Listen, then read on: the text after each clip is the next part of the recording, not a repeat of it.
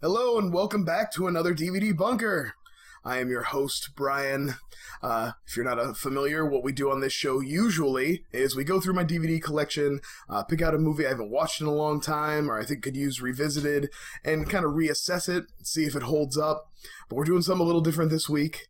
It's not something we haven't done before, but we're doing another top 10, and it's top 10 superhero, comic book, live action, non-MCU. Oh man, there's a lot of qualifiers here.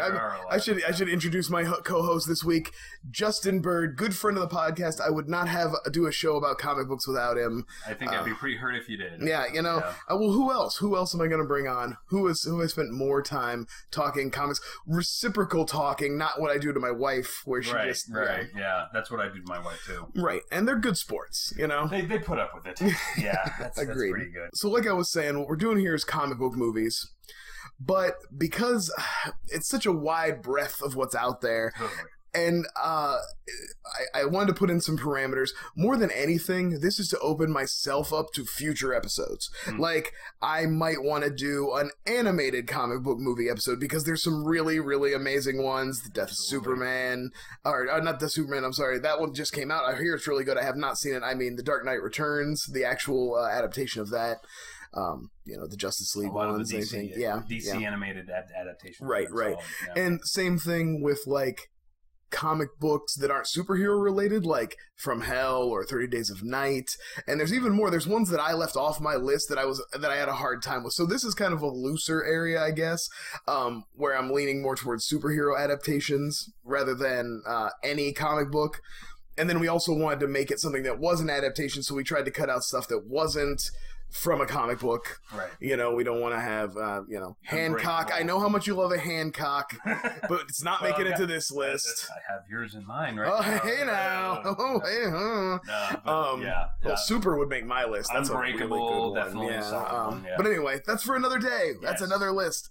And also, again, same thing. I wanted to not talk about the MCU because now that that's 20 movies, you could do a top 10 and still only talk about half of them. Right. And we kind of already did that, didn't we? Right. We did go over all but the most recent outing of Thor Ragnarok was cut off. Spider-Man, right. So I think there have been 4, so that's maybe we need to do a little redux on those because some good ones have come out. Black Panther, Infinity War, Ragnarok, all. But you could do like you said, you could do a top 10 of the MCU. Absolutely, easily. You could easily talk top 10. So, with all that in mind, this list is made up of live action movies, not from the MCU, based on comic book adaptations, but mostly superhero adaptations. Does that seem too convoluted?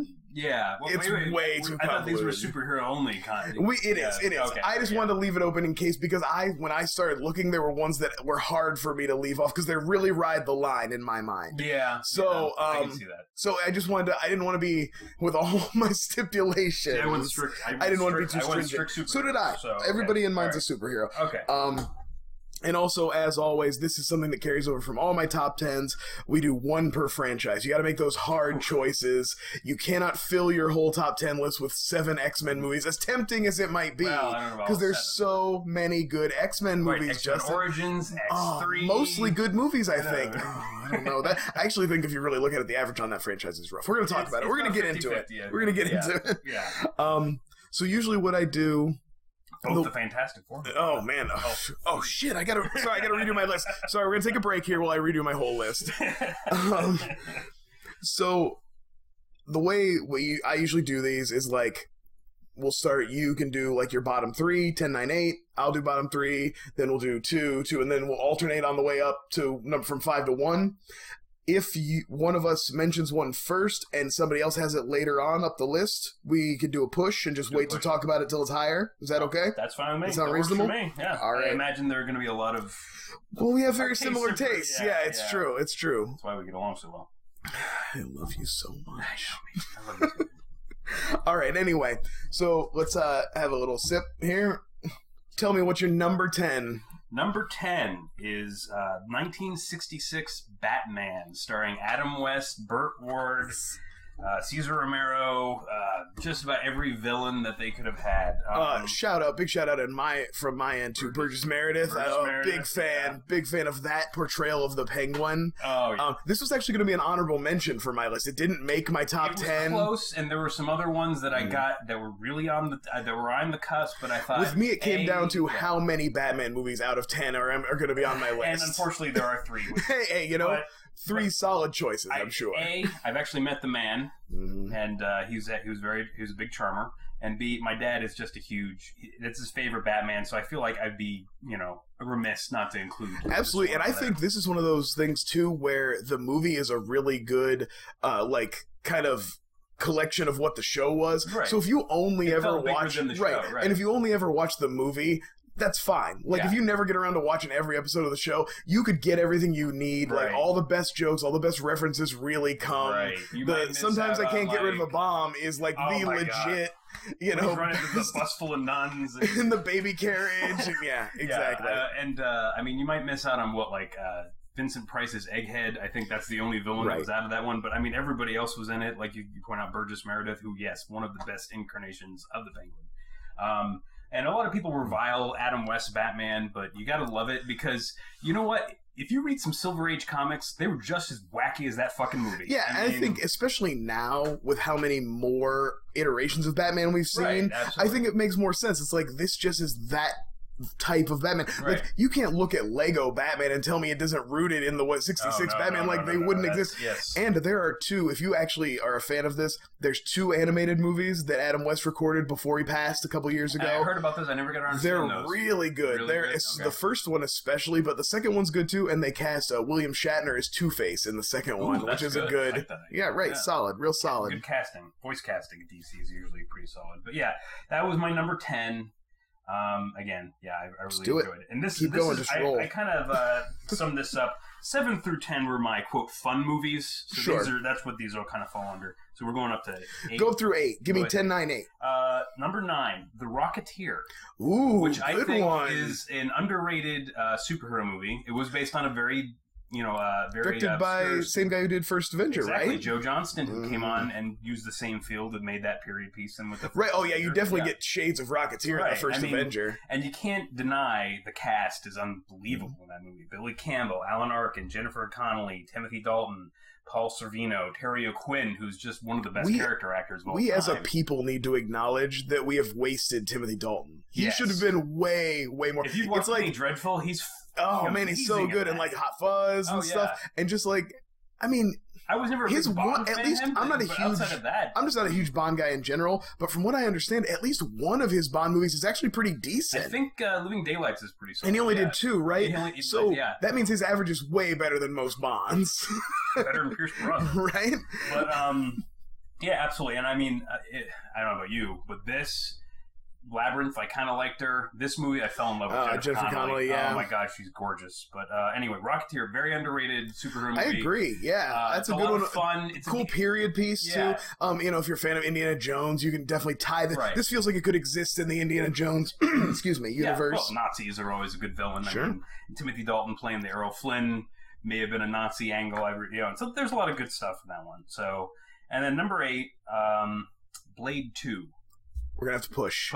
I thought that would be a push. Anyway, all right, go ahead. All right. So coming in for me at number 10, Punisher Warzone, 2008. And that's one of the few things we differ on comic books is that you like the Punisher. I'm not actually a huge fan of the character of the Punisher, to be fair. But I'm a big fan of this movie and the way they portray the Punisher. They fully embrace what the Punisher is. He is an insane person who murders people. He is not...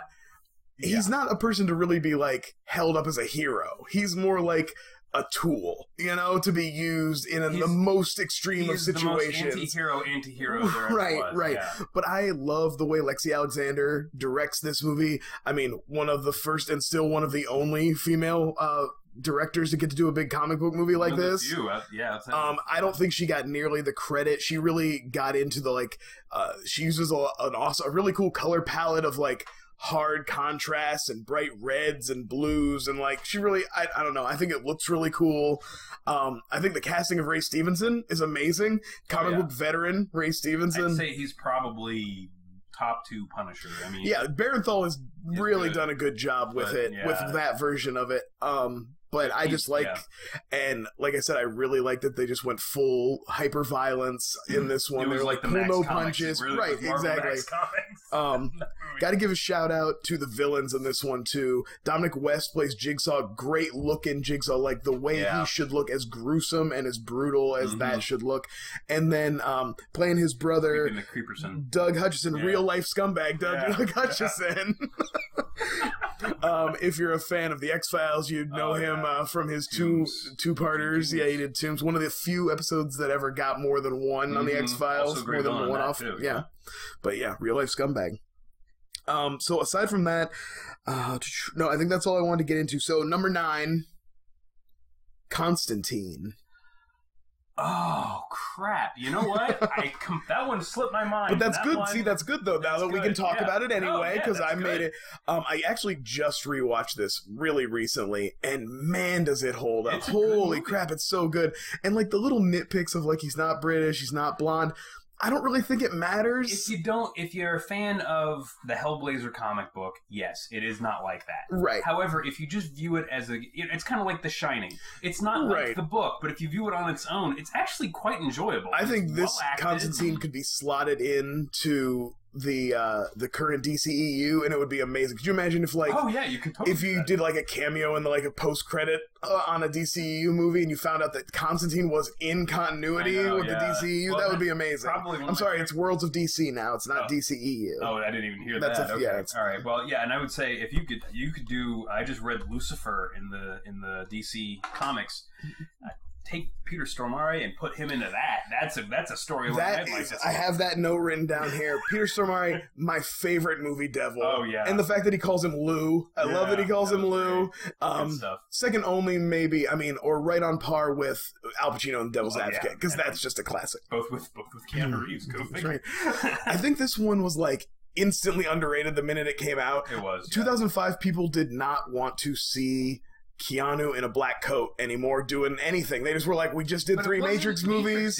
It wasn't, but it didn't matter because it just enough for people to just be like, hard, you know. And Rachel Weisz was, I know. Yeah. Shia LaBeouf, when he was tolerable, you know, people liked him. And this was this was one of the first movies that brought Tilda Swinton onto my radar too. Yes. And I really like her in this. Yes. I like her kind of like androgynous angel. Like that's such a cool, that's a cool idea. You know, that one completely slipped my mind. Well, good. I'm glad I made it on my list then. So good pick. But yes, Constantine. Oh, there's one thing I did want to mention. I love the Bugman, the creature he fights that's made out of like a swarm of bugs and snakes and crabs. Good effect. Cool effect, and it still holds up pretty good. Yeah. There's a lot of good things about that movie. Yeah, that was absolutely highly underrated. Absolutely, I agree. All right, coming in at number 8, 2004, Hellboy. Not on your list? Not on my list, but there's... Because you went the other way. Do you want to wait? We can talk about both of them at the same time as we move up. That was 8? That was 8. Number 7 is Hellboy 2. Oh, okay. Well, we're right in line with each other. And let's talk about the Hellboy franchise. Yeah, you go ahead, go first. You can go with the first one. When Hellboy came out, I already knew who Guillermo del Toro was, so I was like, top notch. This is great. I wasn't as familiar with the comic. I mean, I kind of those were the days when we were still just getting used to comic book movies coming out and like really getting a lot of them. So like, and they were picking some obscure characters. Well, right, and I actually had time to like go out to the library and get a Hellboy book and read it and stuff like that. So like I got a little bit, but I was excited, and I just think he knocked it out of the park. I love the unconventional casting of Ron Perlman, of like casting a guy. I mean, we know he can act, but he can act through makeup, and that was a big part of that one. Yeah. And obviously Del Toro's whole look. The reason I think that I put this one over too, like when I was picking, because I had the same thing as you. Like either one of these could have been on my list. It was a tough call. It was a tough. I think I just liked the stuff with Hellboy, kind of more dealing with the idea of him being a demon. I feel like that's not as much in the second one. It's like other people are kind of dealing with what he is and stuff. Yeah. So I think that's the only thing that put me over. And I like the villain. I like Rasputin a lot. I think in 2, the villain's kind of generic. He's actually we're going to talk about it later. He is the same guy, but he also feels a little bit like the same guy from Blade 2, the villain from Blade. He's the same actor. He's the same actor, but that he's kind of got similar motivations and stuff, you know? Right, yeah. And I think I preferred Hellboy 2 because I thought the dynamic between Hellboy and Selma Blair's character, Liz Sherman. Liz Sherman, thank you. That was. I thought it was a lot more. They progressed it along. They brought it along. I thought Doug Jones was unbelievable. He gets to take over and do the actual voice too. Yeah. Kind of no disrespect to David Hyde Pierce though, going uncredited in the first movie and killing it. And as a huge Frasier fan, I love David Hyde Pierce. Frasier's so great. Yeah, if you have Netflix, go watch Frasier. I'm literally watching it right now.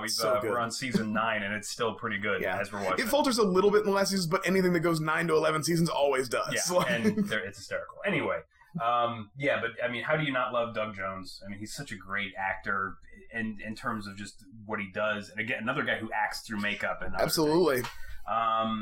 Like I said, it barely squeaks by on the original, which is also a great story. But I felt like the fantasy story, and it was original. It wasn't even based on a comic. Yeah, I it feels bigger too. Yeah. I like the scope of it. Del just went nuts with it, and he just did whatever he wanted. I like the Death character in that one. Yes, that's just a great design too. Yeah. And the Golden Army, cool design on those robots too. Those automatons, I like their kind of rounded little egg bodies and stuff. McFarlane bringing him in, as that character. So yeah, it was. It actually the thing that bums me out the most about the Hellboy franchise is that we're not getting any more with the Pearl. Yeah, so, I mean, it sounds like what they're doing might be cool, and I mean, I'm all for letting them do like new versions because obviously that's what we're doing, especially with comic book movies. But I'm with you where it's like I really would have liked the end of that trilogy, and especially now, can you imagine going a different way and be like, no, Guillermo del Toro, we're not going to do a third Hellboy. He's like, okay, and then the next movie he makes wins Best Picture. Like, oh. With Doug Jones. Yeah, you burnt. That's right. Yeah, that one's got to hurt a little bit. That's a sour one to swallow on that one. So that was your 7. So give me number 6. Number 6 is now we're getting into what I consider the films that redefined a lot of the genre. All right. Batman 1989. I have that on my list too. So let's push that. But it might be the same spot. I might have it at 6 also. You just did Hellboy at 8, right? I did Hellboy at 8, so we're at 7. 7, so we're at 7. My 7 is Watchmen. Yeah, I'm not as high on Watchmen as you are, so go ahead. Yeah, okay, I thought so. So, I think this is a really ambitious movie. I would agree with that. Yeah. And I think it's maybe Zack Snyder's second best movie after the Dawn of the Dead remake. Oh, yeah. I think Zack Snyder's best work is a remake of someone else's, but it's a good remake. Movie was pretty good. I'm gonna fly like the owls of Ga'Hoole. I think The Watchmen is it's everything that's great about The Watchmen is basically because of what Zack Snyder does best, which is like recreate visually on the screen what he sees exactly, and like.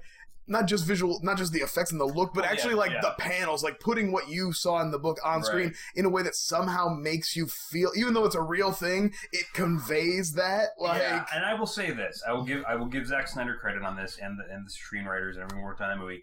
It is probably the closest you can get to a Watchmen adaptation in a feature film. Right, in 2.5 hours, under 3 hours. And HBO is doing a show now that's coming.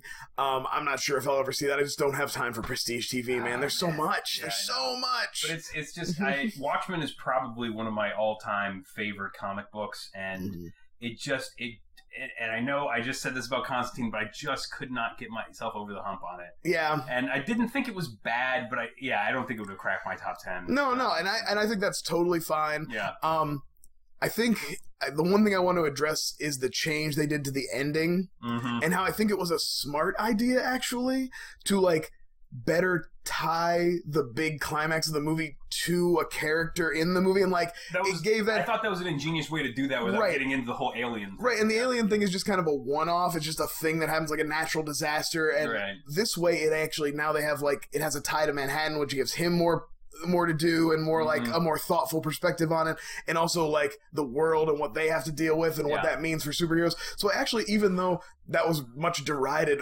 The more I've thought about it over the years, and the more I've gone back on it, I was like, I think that was a really smart idea. Even as I watched the movie, I thought that is a smart way to do this because there was no way they could fit everything else. Right, you can't also have them plan the casting, genetics and everything. Yeah, I would say one of the things, I think the casting in the movie is only okay. There's some amazing casting. Is great. I was gonna say Jackie Earle Haley, Jeffrey Dean Morgan is amazing, also very good, and I think Patrick Wilson's really good too. Actually, also very good. But a lot of the other roles are okay at best. You know, like they could have done a little better casting Ozymandias, I think.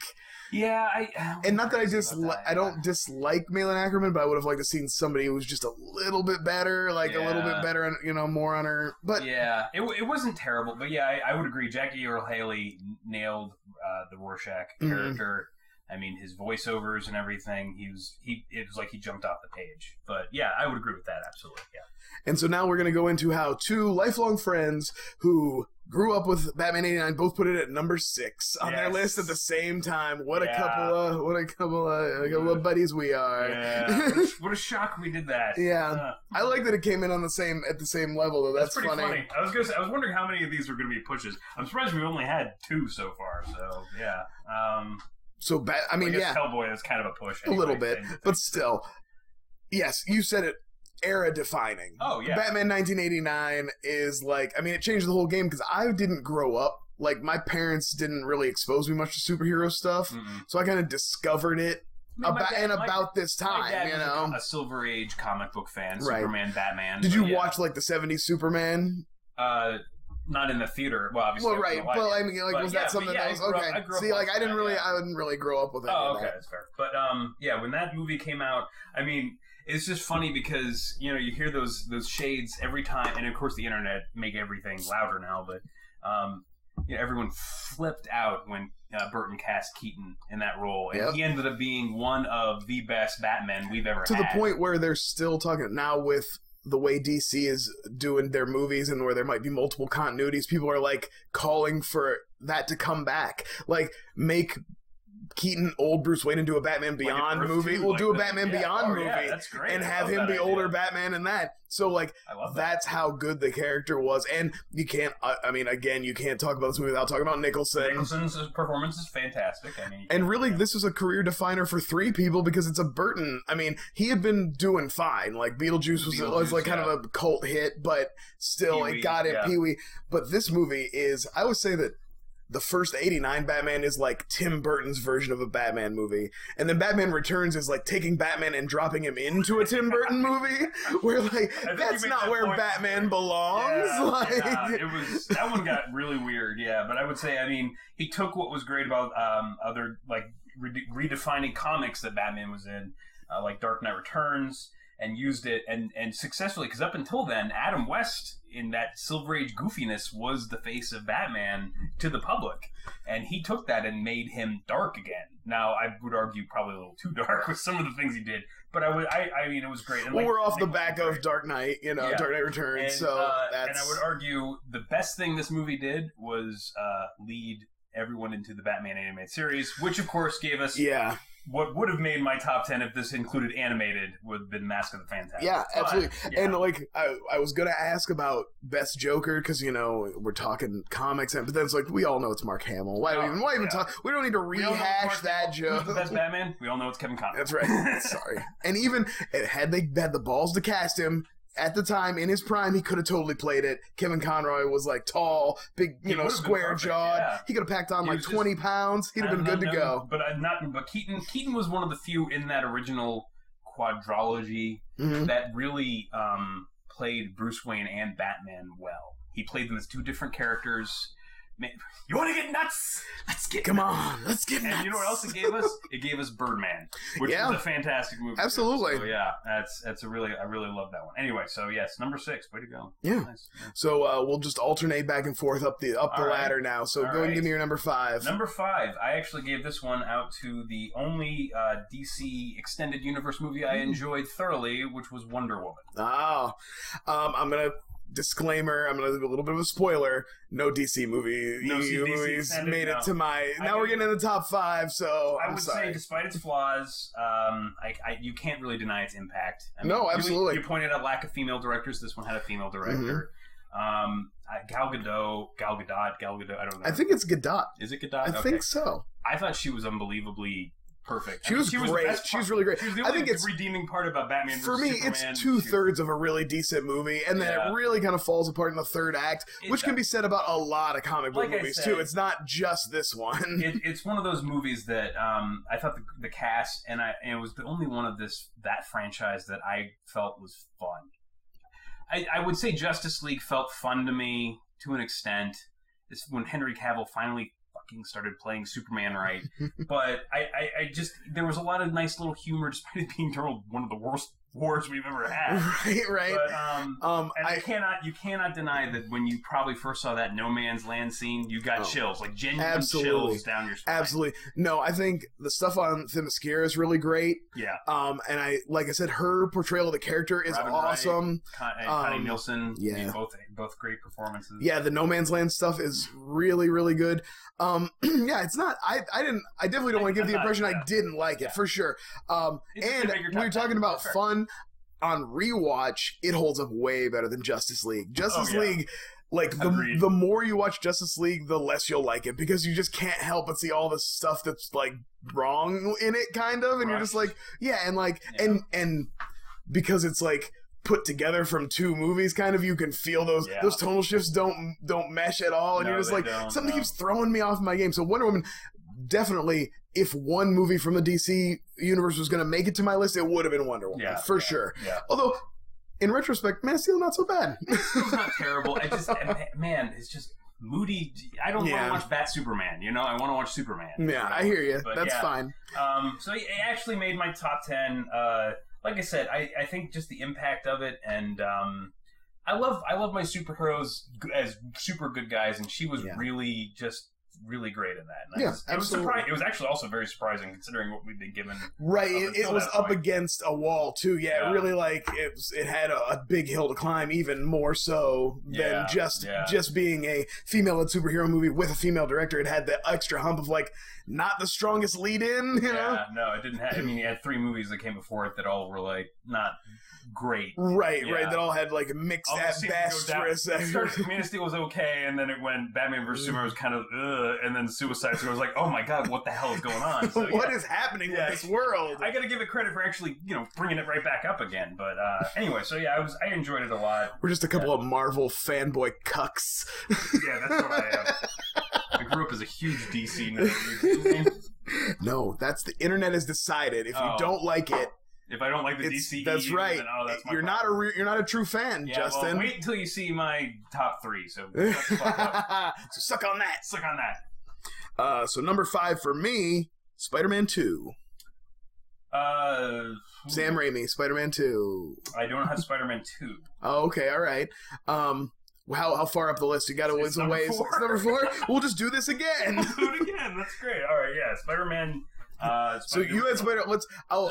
Spider-Man 3, actually. You had Spider-Man 3. It's your favorite movie. Hot take. I loved Topher Grace's Venom.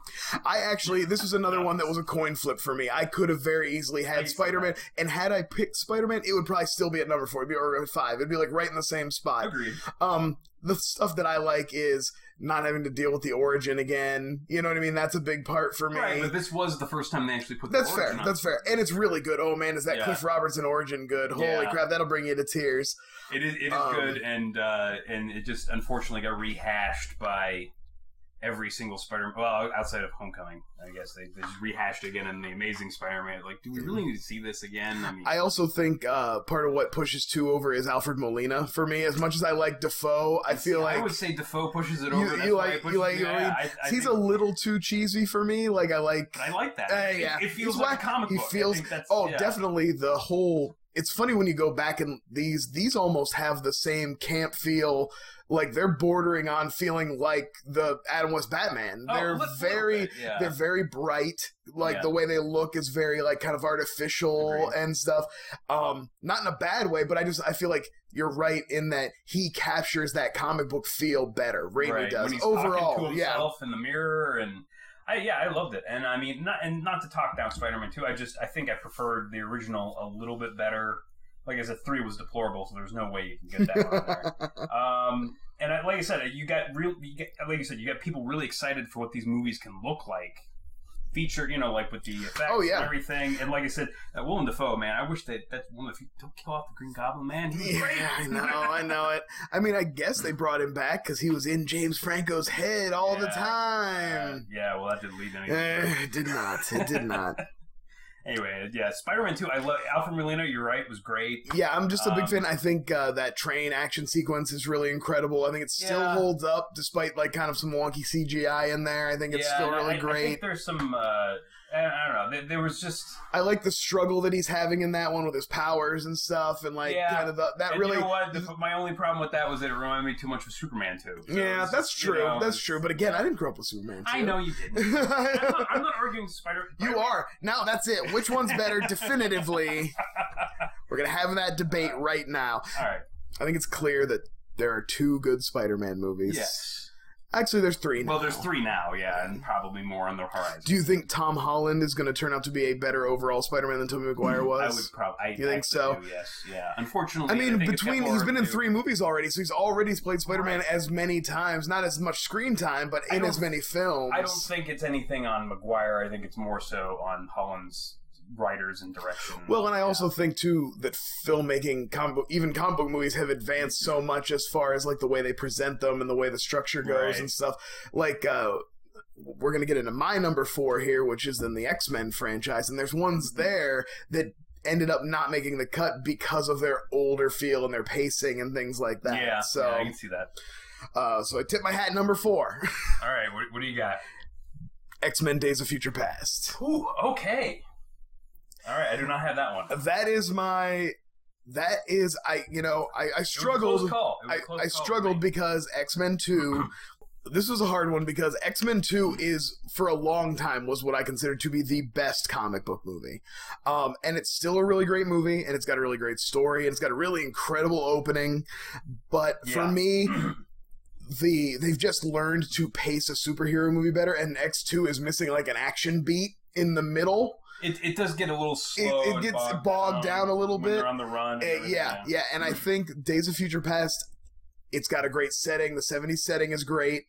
I think it makes the best use of the time period. Like, I like that First Class is set in the 60s, but aside from using a plot device of the Cuban Missile Crisis, it doesn't have to feel that much like the 60s. No. And then we're not even gonna, Apocalypse is garbage, and it being set in the 80s is meaningless. Yeah. So this one definitely makes the best use of it. I love Peter Dinklage and the Sentinel program. I love the Sentinels. It was pretty mind blowing. And again, you're talking about a movie that's based on a comic that really didn't have too much to do with the actual comic book. Right. But took the spirit of that comic book and truly kind of distilled it into a way that you could they adapted it because obviously you can't do it the same way with the X-Men cinematic universe because it wouldn't work with what they had built. But they took that and used what they had and used everything else. And this is probably my second favorite X-Men movie.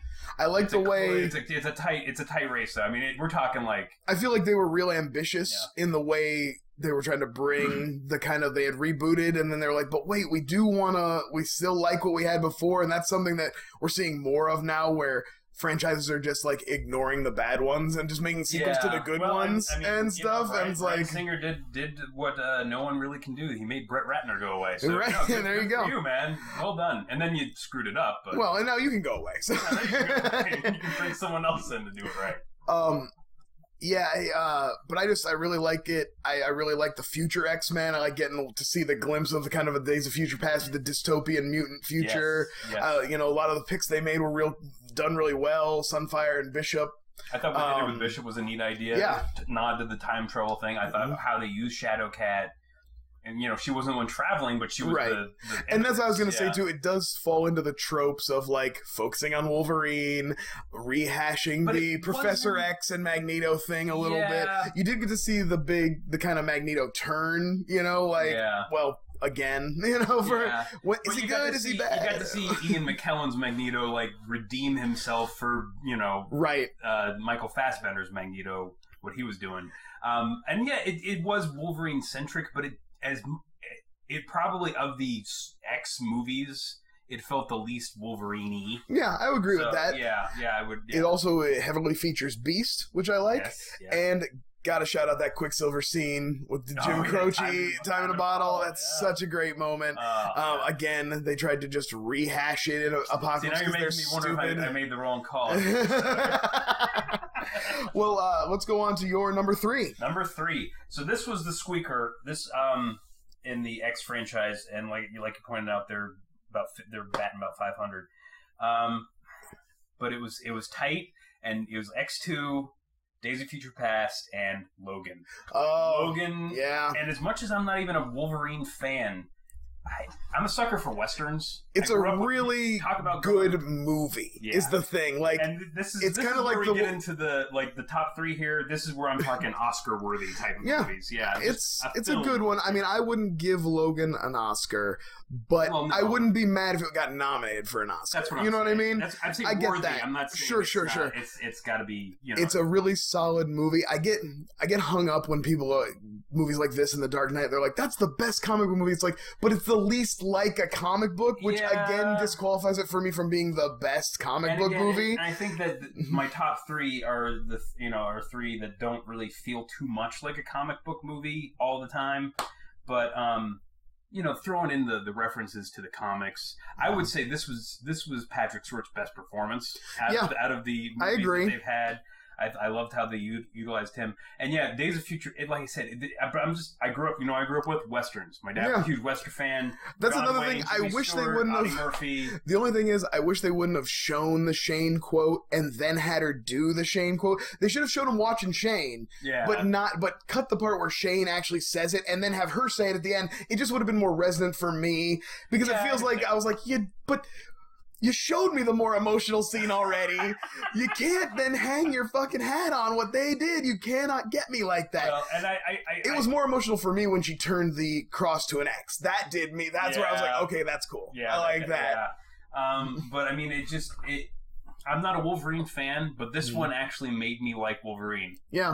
And it's kind of the way I feel about the first Deadpool movie. Yeah. I'm not a huge fan of that character, but they did it in a way that was like, just enough to make it enjoyable, but not be too much and put me off, you know?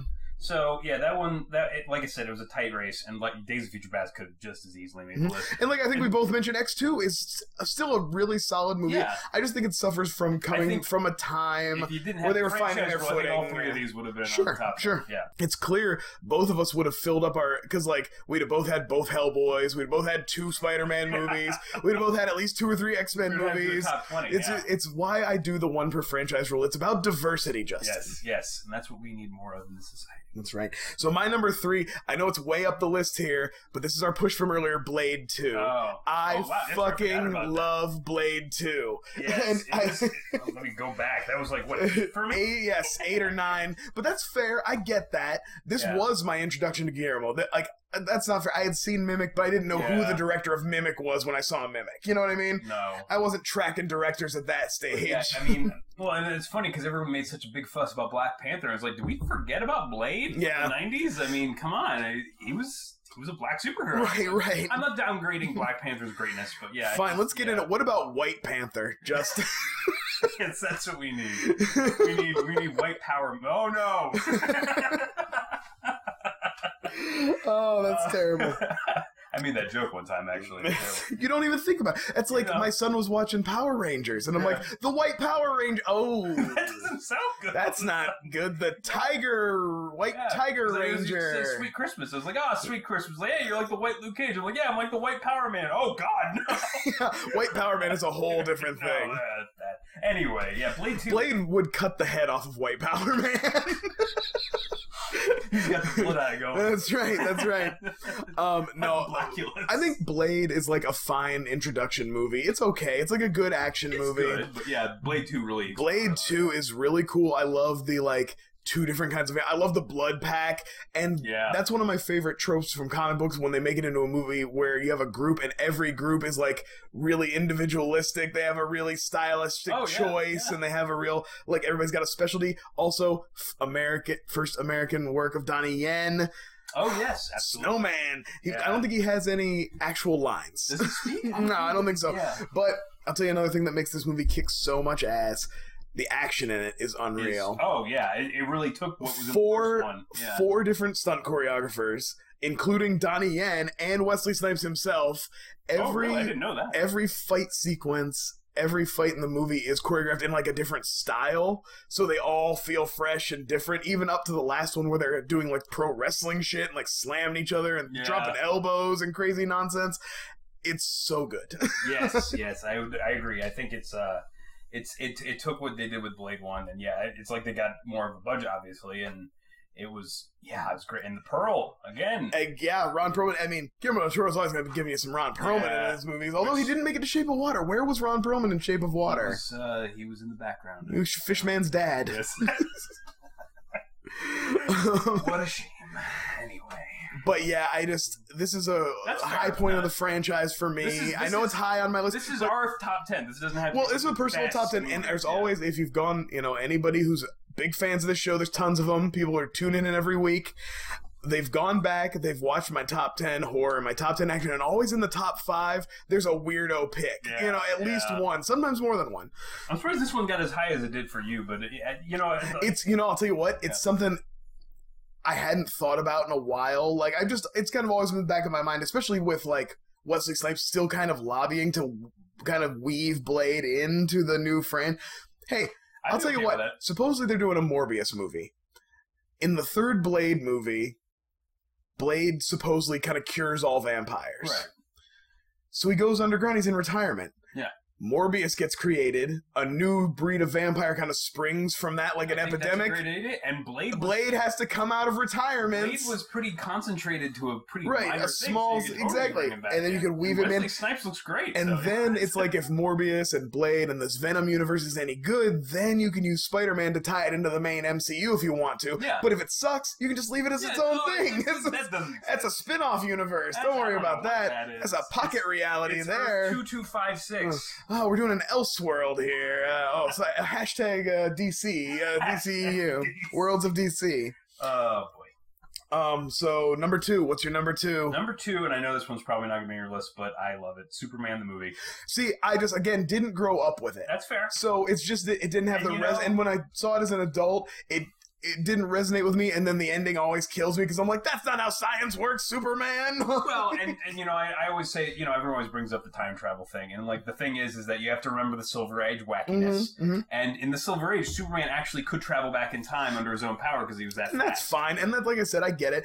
And I feel like the Earth spinning was just a representation of what that was going on. But yeah, I understand. And then they did the Donner cut of 2, and they put the same ending on that. I was like, what are you even doing now? And I was gonna say, Superman 2 probably would have been my favorite Superman movie had Donner been able to do what he wanted to do. Right. And that original ending was not going to be the ending of the first one. Yeah. And it was going to be the only of the second one, right? Because he was making those two together, right? Yeah. And if you don't, it was going to, it was like like what they're doing nowadays. Which is crazy revolutionary at the time. They weren't doing that.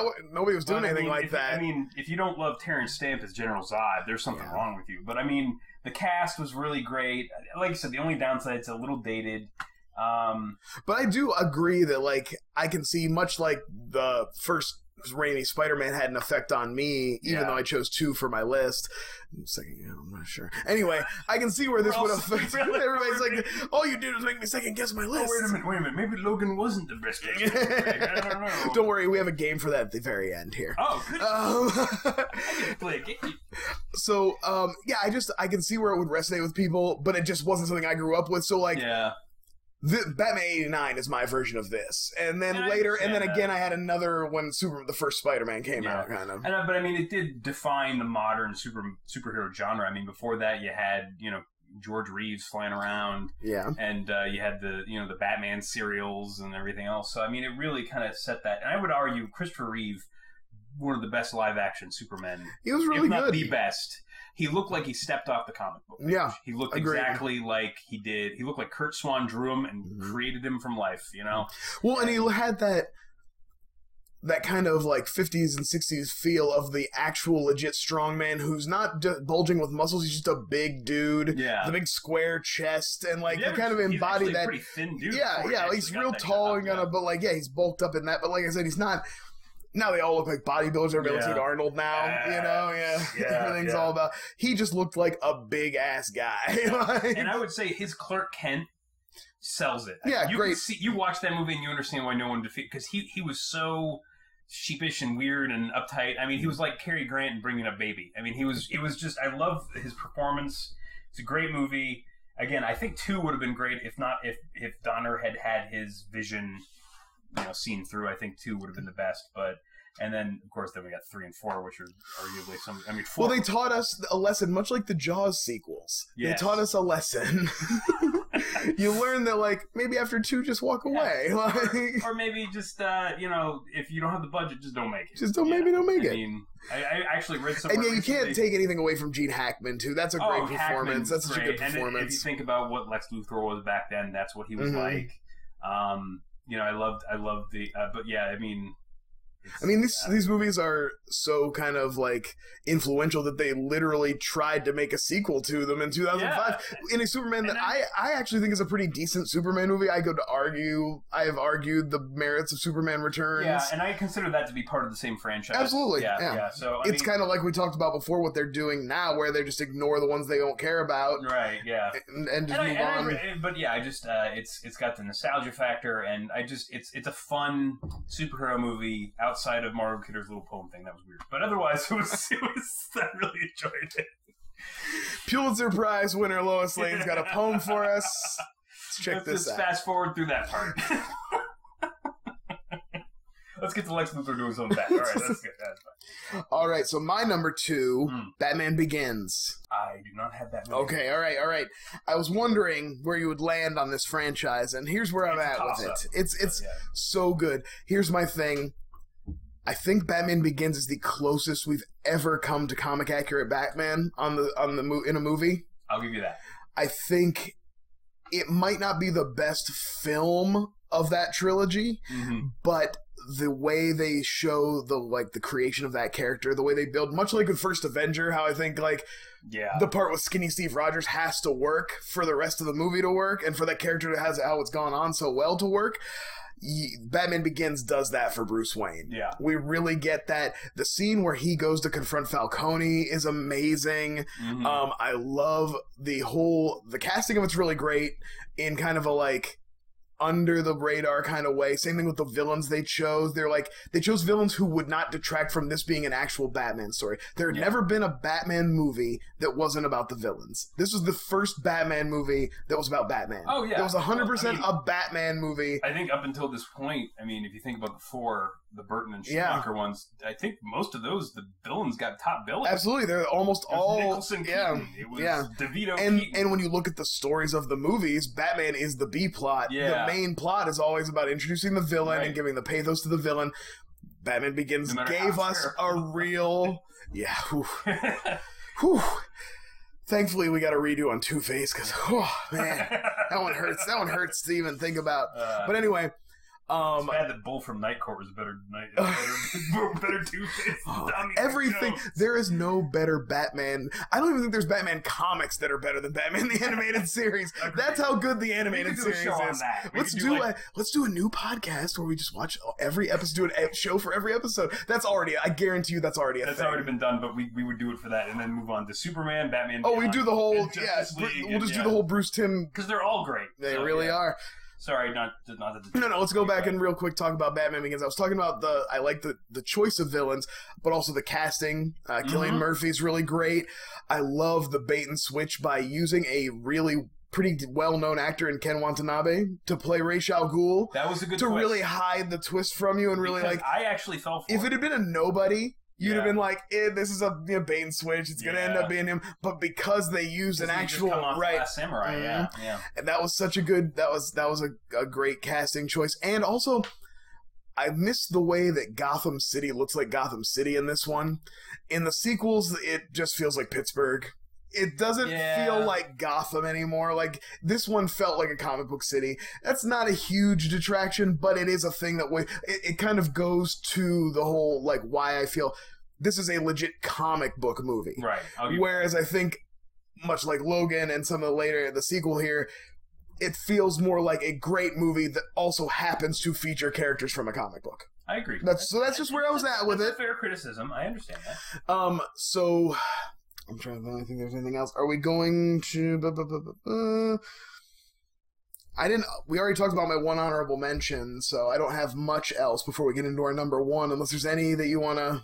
No, I mean, we can talk more about any other, like, honorable mentions later, but I'm actually interested to hear your number one. No, you have to go. You're number one first. I understand that. I'm just saying I'm interested to hear it. You're number one. You're number two. That's duty. Yes, we're children. So my number one is pretty obvious now. It's such an easy, like, and I can tell you right now, you can't. There's no way you can argue it. I wrote best of Nolan's trilogy ekes out Begins barely. So that just shows you where I'm at. And like I think it's such a personal thing that pushes Begins. Like I said, I can't say Begins is a better movie than Dark Knight. Dark Knight is clearly a better movie. I remember I was driving back from Las Vegas. I was at a TDY in the Air Force, and I just watched Batman Begins. I was driving back, and I got a phone call from you, and it was you calling to ask if I'd seen Batman Begins yet, to talk about how great it was. And I thought, I'll call him when I get back. That's the one thing I didn't say when I was talking about Begins a minute ago, is it had such a hill to climb, too. Yes, it did. Like, Schumacher had really put a bullet in the franchise. He dropped a nuclear bomb. People did not want more Batman, and I remember being excited for when I saw the trailer for Batman Begins, and people just being like, "Why are you excited for that?" It was like when Rise of the Planet of the Apes was coming out, and I was like the only person I knew who cared. It's like, you'll see, this will be a great trilogy. Great. You mentioned, Dark Knight. It does feel like a different movie, which you could, it's kind of like The Winter Soldier. It doesn't feel like a comic book movie, but it's set in a comic book universe. Ledger's Joker, I mean, what else can you say about that? Again, talk about a hill to climb. Yeah. He had one of the most iconic performances in a comic book movie, and in a movie. Right. Like, Hamill, right? We are clearly on the same page. But, no, I mean, it was one of those things I remember when they casted him, everyone flipped out like they usually do, and I remember saying the same thing what you said about Begins. Begins was such a well-casted movie. Yeah. I refuse to believe they casted Heath Ledger stupidly. There's no reason they didn't. Well, and the actors they got for Begins, like Morgan Freeman and Michael Caine, clearly trusted Nolan. Yeah. You know what I mean? We're clearly like not people you would usually see in a comic book movie at that time. Now it's a thing. Now big actors get cast in comic book movies all the time. Robert Redford and Glenn Close and whatever the fuck. Yeah. But then, this was 2005, and it was a franchise that was dead in the water. That was like a death knell. Yeah. It was a fucking career killer. I think Batman and Robin came out in like 98 or something. So this was a big risk. This was only like 6 or 7 years later. Right. To reboot it this soon. To reboot a movie after a franchise after a character.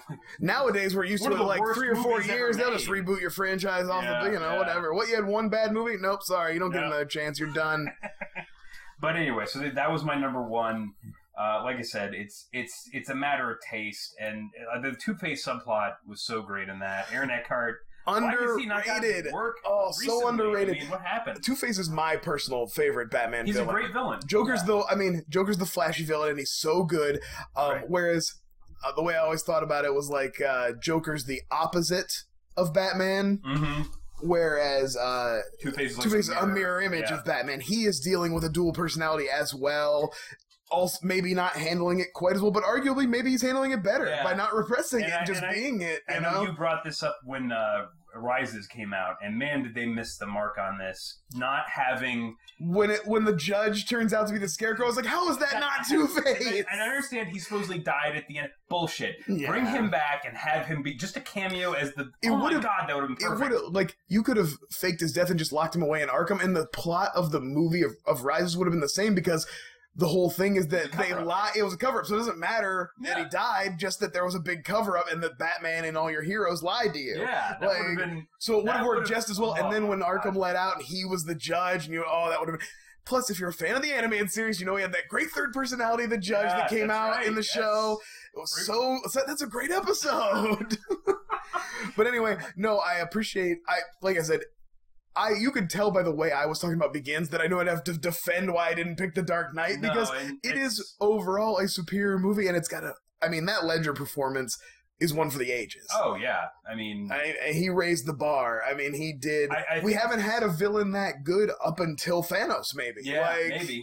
And what's disappointing is he won the Oscar posthumously, but I think the only reason he did was because he had died, and I think he probably deserved it regardless. I mean, it was an amazing... Honestly, you could have nominated a bunch of people in that movie for Oscars. I mean, it was really good. Great film, but...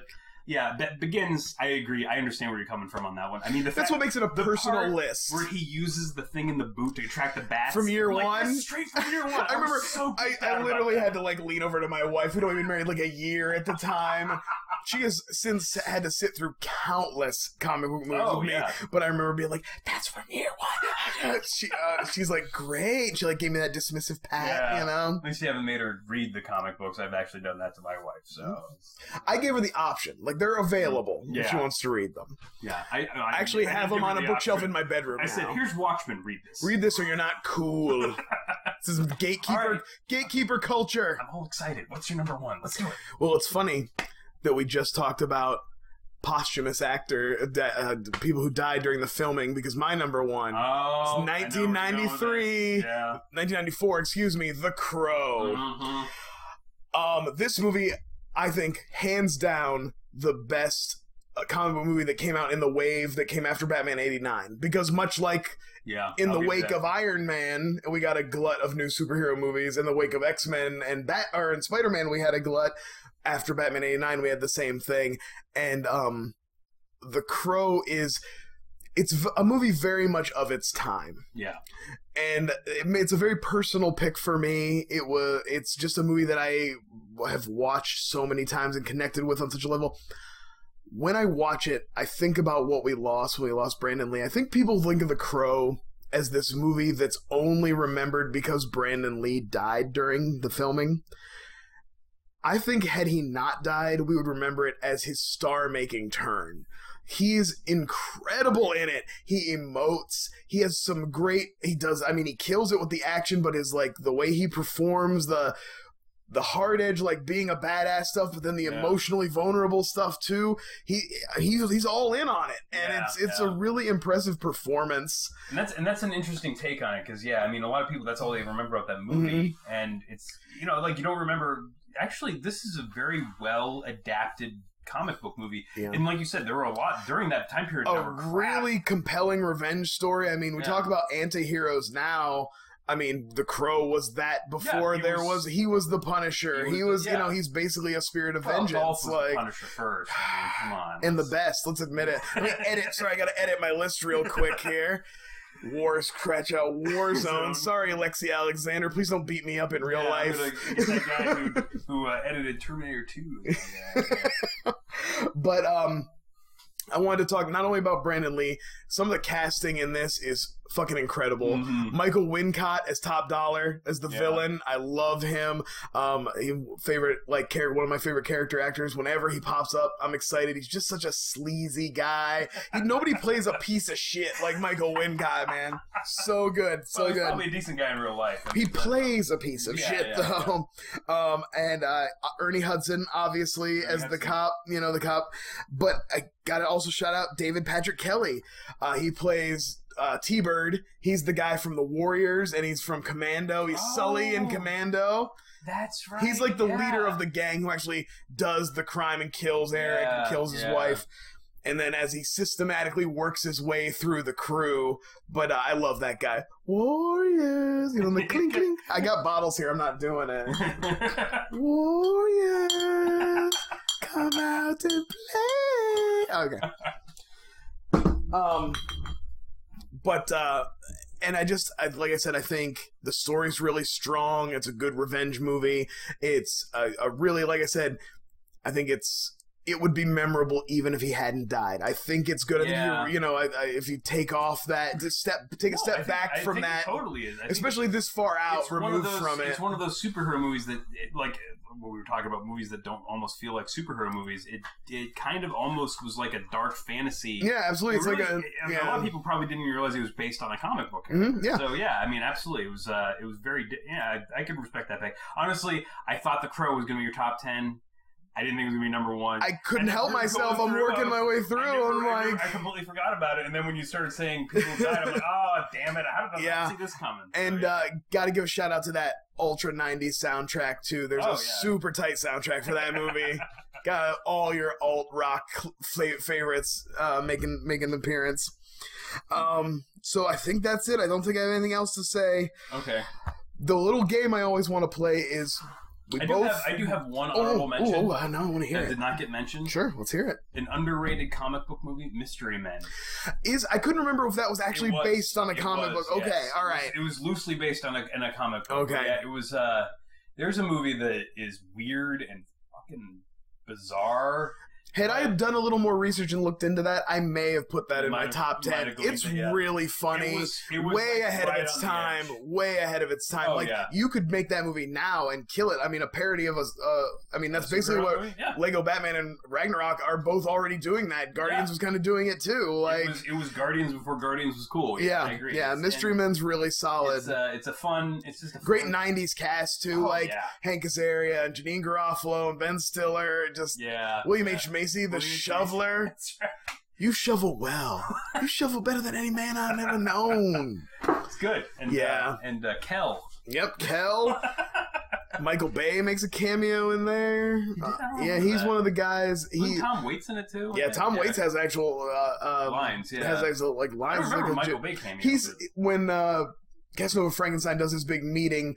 Michael Bay is he's in one of the gangs, like the gang of frat guys or something, with the sweaters on. Yeah. He's in there. Anyway. But no, that's a great one. That is a great pick. 100%. That's a really solid one. And like I said, if we were getting into non-superhero comics and different adaptations, there's so many I want to talk about. But like I said, there's enough that I can do another list and squeeze more content out of this, Justin. Hashtag content, Justin. All right. Oh. So what I always do is you have to take one pick from your list, any number, doesn't matter, and slot in a pick from my list in its place. And I'll do the same for you. So let me give you a rundown, a reminder of what my top 10 was here, just so you don't forget. So number 10 was my notes. I can't find. You know what? I already know what it's gonna be. Oh, what was it gonna be? I was gonna say, I think I'm gonna swap out Logan and Days of Future Past. Oh, you're gonna swap that? I thought that, or you might put Constantine on your list somewhere. Oh yeah, Constantine too. But I just nothing you want to swap out with that though.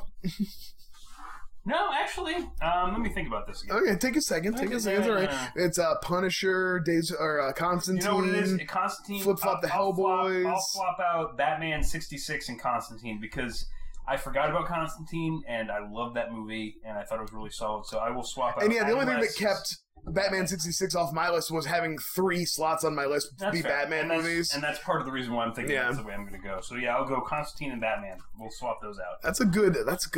All right, you need my top 10? Give me a quick rundown give me a refresher. 10 is Batman, Rocketeer, Blade 2, Hellboy 2, Batman 89, what was on yours? Wonder Woman, Spider-Man, Logan, Superman the movie, Dark Knight.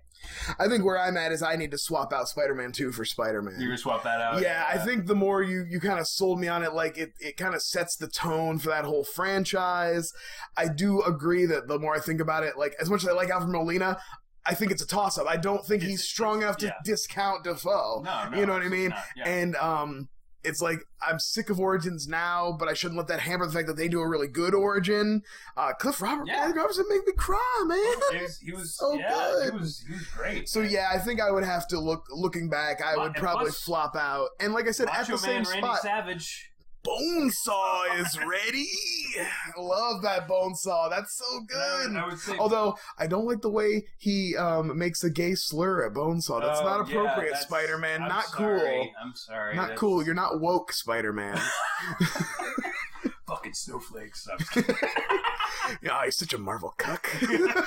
No, but I mean, I would argue. I will say this: I think Bruce Campbell's cameo is the best in 2. I think his cameo is the best. Yeah, that's where he's the usher, right? He won't let him in. That is a good one. That's really good. I did like him in the first one. He was actually one who names him, I guess. But yeah, we'll argue that. But yeah, that's that. I could see you switching that. You was like, oh, no. I know it's like I instantly was just like, oh, Spider-Man 2, obviously, and then like the more we talked about it, I was like, oh man, damn it. Spider-Man 1 was Spider-Man when Spider-Man came out. Mm-hmm.